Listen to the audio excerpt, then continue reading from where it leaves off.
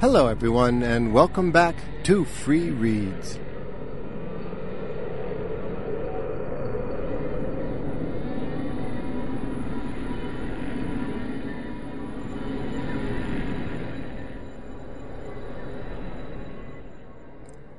It seems we're having a spot of adventure here in Free Readsville.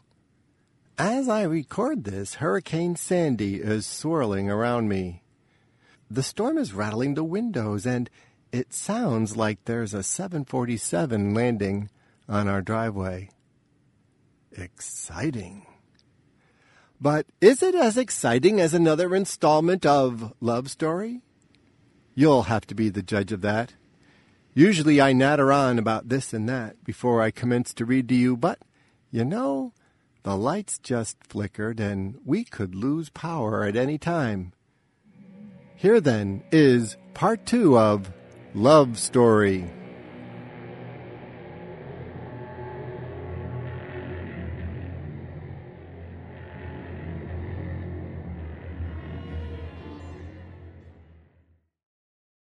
Two. Silmian was proud of his scrap. Tevel, he corrected himself, cupping the name he had given her on his tongue. He was so proud that losing her mother almost didn't matter anymore. He spotted her and some of her friends splashing in the pond across the bone garden. She was so quick, so carefree, so beautiful in the chill blue light of the mother moon. What? Ma'am had stopped to smell the sweet bind that wound through the skeleton of someone's long-dead ancestor. She hurried over to him. What? He pointed. Ma'am was already nearsighted from spending so much time indoors, the curse of the nursery. Distance seemed to confuse her. She hasn't seen us yet, he said. The scrap? The tween, said Silmian. Tevel. Silmian was proud of Ma'am, too. She had been a good parent, considering everything that had happened. After all, Tevel was their firstborn. Silmian knew just how lonely this long, rainy season had been for Ma'am, especially since she didn't exactly understand about Valen and the aliens. But that wasn't right. Silmian was always surprised at how much Ma'am understood, even though she did not follow the news or query the tell. She engaged the world by means that were mysterious to him. If she did not always read for the complex, her grasp of essentials was firm. Silmian drew strength from her trust in him and her patience. Even though it was a burden on her not to be nursing a scrap, she had never once nagged him to start looking for a mother to take Valen's place. I'm glad you came tonight, ma'am. He wanted to put an arm around her, but he knew that would make her uncomfortable. She was a ma'am, not a mother. Instead, he stooped and picked a pink button-bright and offered it to her. She accepted it solemnly and tucked it behind her ear. There was something about visiting the gardens that revived Silmian, burned troubles away like morning mist. It was not only nostalgia for the simple time when Valen had chosen him, and he had found Ma'am. It was the scent of the flowers and ponds, of mulch and moss, of the golden musk of old parents, the sharp, hormone-laden perfume of tweens, and the round, honest stink of chickens. It was the father moon chasing the mother moon across an enormous sky, the family obelisks pointing like fingers toward the stars. Valen had always used to tease him about being such a romantic. But wasn't that the father's job? To dream, to give shape to the mud? The gardens were the place where families began and ended, where futures were spun, lives honored. Over here! Tevel had finally caught sight of them. Come meet my friends. Silmian waved back. More introductions, he whispered to Ma'am. I don't recognize a single face in this batch. It was only his second visit of the dry season, but he was already having trouble keeping them all straight. Although he was glad Tevil was popular, he supposed he resented these fortunate tweens for stealing his little scrap away from him. Tevil, he reminded himself again. Tevil. At home, he and Ma'am still called her the scrap. Come along, ma'am.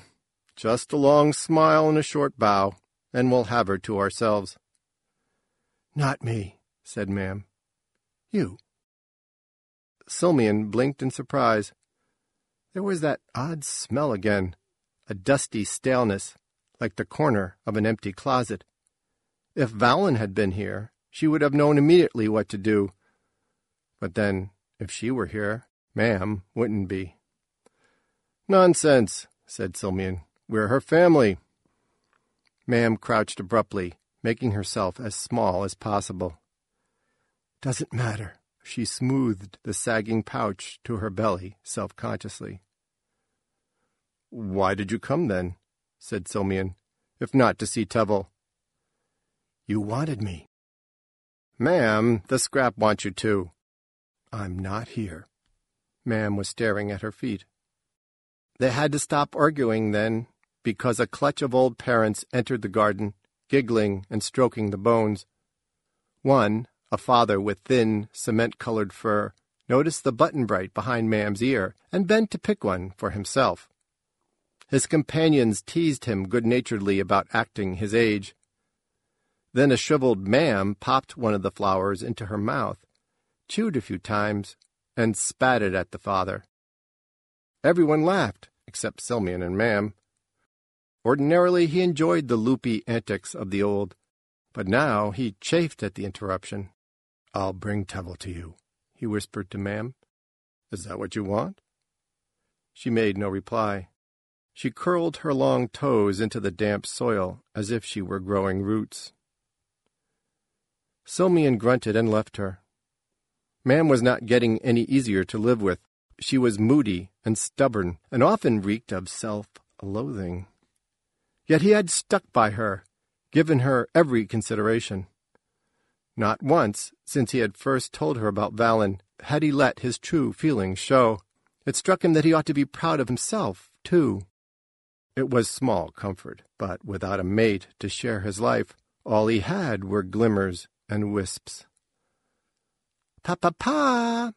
Tevil hauled herself partly out of the pond and perched on the grassy bank. My father? Silmian. Her glistening coat clung to her body, making her as streamlined as a rocket. She must have grown 4 or 5 centimeters since the solstice. Here is Mika, Talantri, Kujala, Carmi, Joten, and Putket. Tevil indicated each of her friends by splashing with her foot in their direction.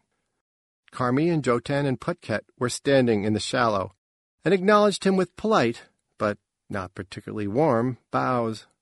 Kujala, or was it Talantri, was treading water in the deep. She just stared at him. Only Mika clambered up the bank of the pond to greet him properly. Silmian, said Mika as they crossed hands, it's truly an honor to meet you. It is you who honor me, Silmian murmured. The tween's effusiveness embarrassed him. Tevil tells us that you write stories. Silmian shot Tevil a glance. She returned his gaze innocently. I write many things, he said. Mostly histories. Love stories? Said Mika. Talantri's head disappeared beneath the surface of the pond. I wouldn't call them love stories exactly, Silmian said. I don't like sentiment, but I do write about family sometimes, yes. Talantri surfaced abruptly, splashing about and making rude, blustery sounds. The 3 standing tweens smirked at her. Silmian has been on the Tau, said Tevil. Right? Show me the light. My man was on the Tau last year, said one of the standing tweens, and she's a stupid old log. Even aliens get on the Tau now, said another. Have you written any love stories about aliens? Mika was smirking too. With a sick lurch, Silmian realized what was going on. The tweens were making fun of him. And Tevil. Only his trusting little scrap didn't get it. He wondered if the reason she was always in the middle of a crowd was not because she was popular, but because she was a freak. "Can't write love stories about aliens." Talantry rolled onto her back. "Why not?" She did not reply. Instead, she sucked in a mouthful of pond water and then spat it straight up in the air. The three standing tweens spoke for her. "Their mothers are ma'ams." "Perverts." "Too few, haven't a clue. Isn't that right, Tevel?" The air was suddenly vinegary with tween scorn. Tevel seemed taken aback by the turn of the conversation. She drew her knees to her chest and looked to Silmian, as if he could control things here in the garden the way he had at home. "No," he said, coming around the pond to Tevel. "I haven't written about the aliens yet." His voice rose from the deepest part of him. "But I've thought a lot about them." He could feel his scent glands swell with anger, and imagined his stink sticking its claws into them. "Unlike you, Talantry."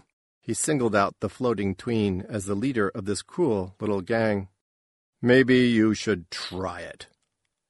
He reached Tevel, tugged her to her feet, and pulled her to him. "You see, they're our future. They're calling us to grow up and join the universe. All of us, tweens and families and outs and the old. If they really are perverts, as you say, then that's what we will be someday. I suppose that's a big thought to fit into a small mind." He looked down at his scrap. "What do you say, Tevel?" "I don't know what you're talking about." Her eyes were huge as the mother moon. "Then maybe we should discuss this further." He bowed to the others. "Luck always." He nudged Tevel toward the bone garden. Silmian heard the tweens snickering behind him. Tevel heard it too. Her gait stiffened, as if she had sand in her joints. He wondered if the next time he visited her, she might be like them.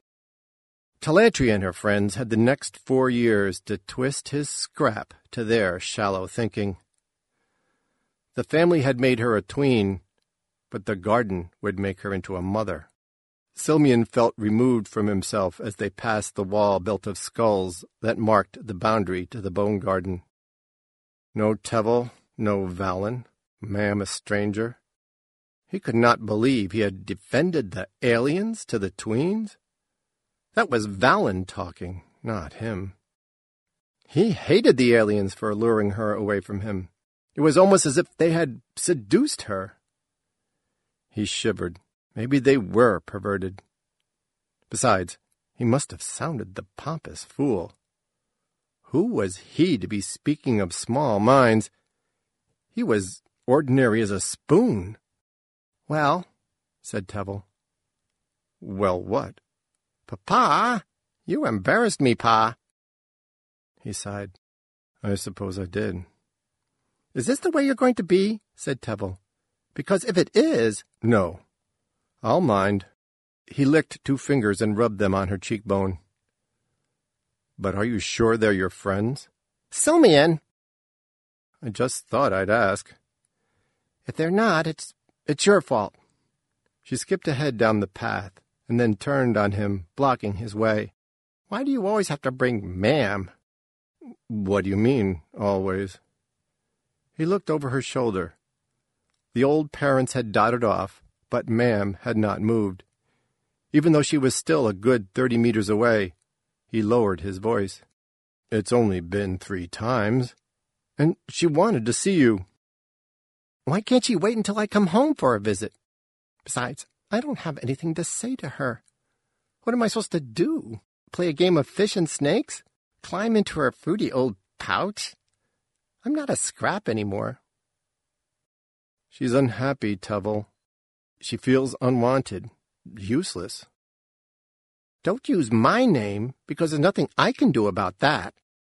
Tevel's ears went flat against her head.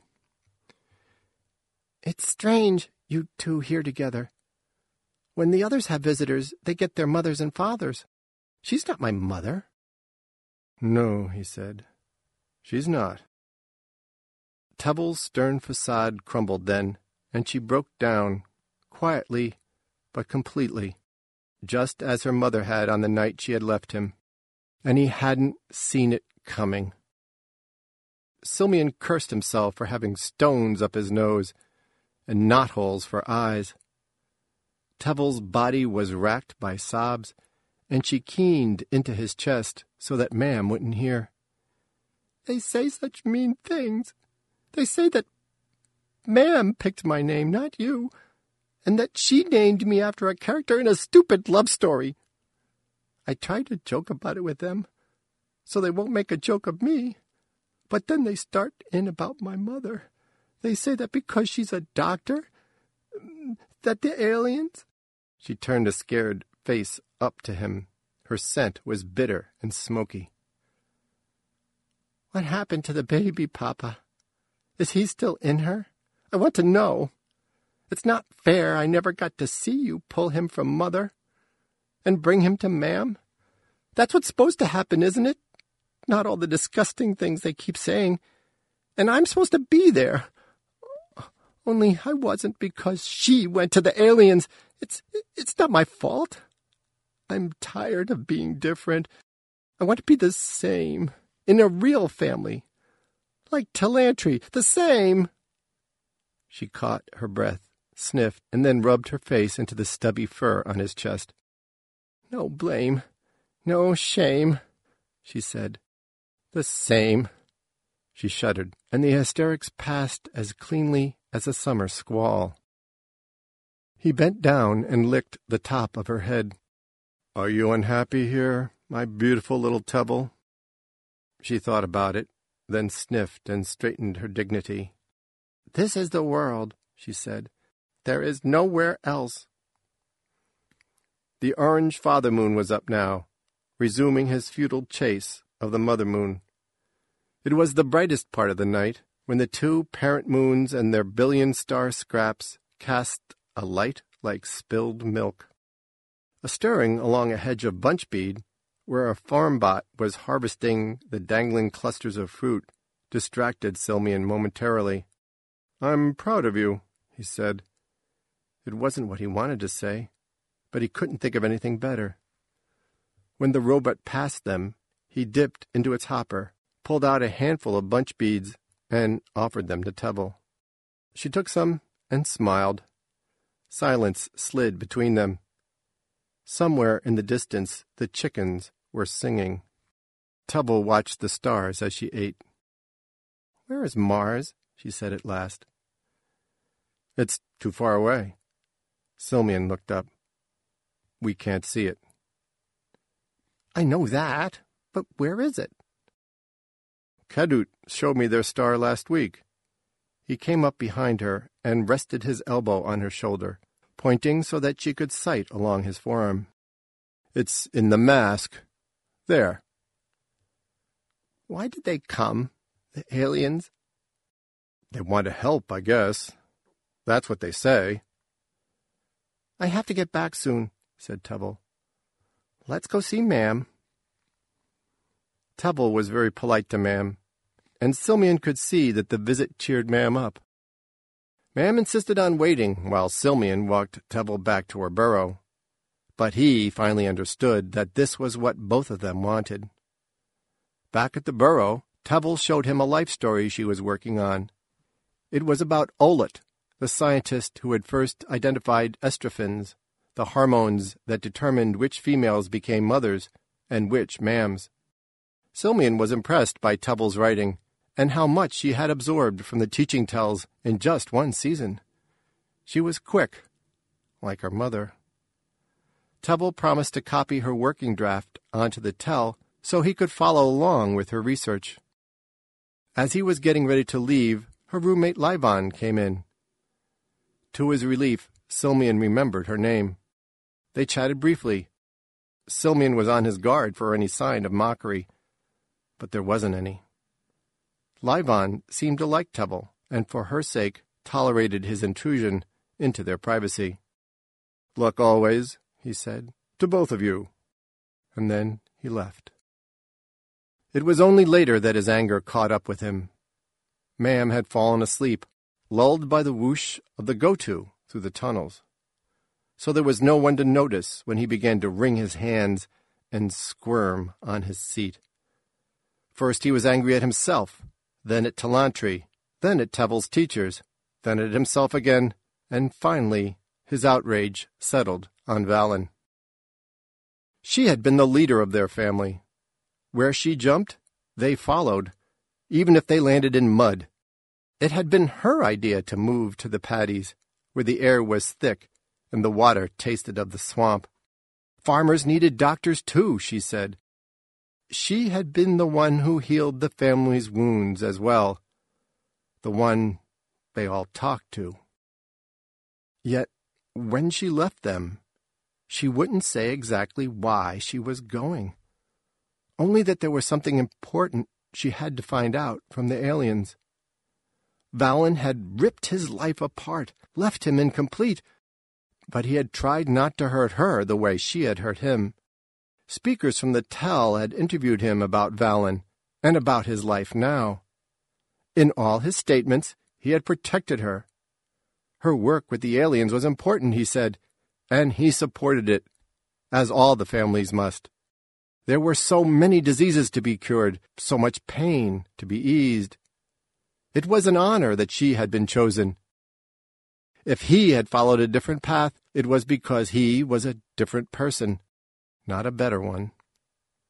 He had done all this, he realized now, not because it was the right thing to do, but because he still loved her. Only Silmian had not realized how much she had hurt Tevil. Valen hadn't visited the gardens, hadn't even copied a message to the Tell. Silmian had long since decided that Valen had left the family because she had been bored with him, and maybe he could understand that. But no mother ought to be bored with her own tween. For an hour, his thoughts were as blinding as the noonday sun. Eventually, Silmian had to calm himself. Their stop was coming up, and he'd have to rouse Ma'am soon. What was it Tevil had said? This was the world. What did he have to give to it? A new family? The truth was, he couldn't imagine some poor out taking Valen's place. But life was too short, 20 years from Pouch to Bone Garden. A new family, then. And afterward, he'd give the world his story. He would need to get some distance from Valen. He could see that. But eventually he would write of how she had hurt him and Ma'am and Tevil. He would tell how he had borne the pain, like a Ma'am carries a scrap.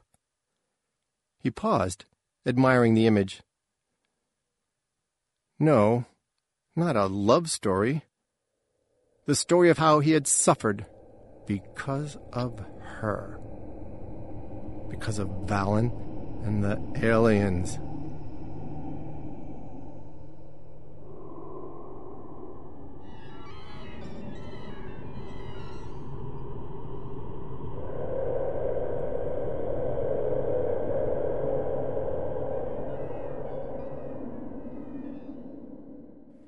And we'll stop there. You have been listening to Love Story, which first appeared in Asimov's science fiction magazine in June of 1998. Well, the lights are still on, for now, and so I'll get off. But click back again next week, because unless I get blown to Oz, I'll be here to bring you another episode of the Free Reads Podcast.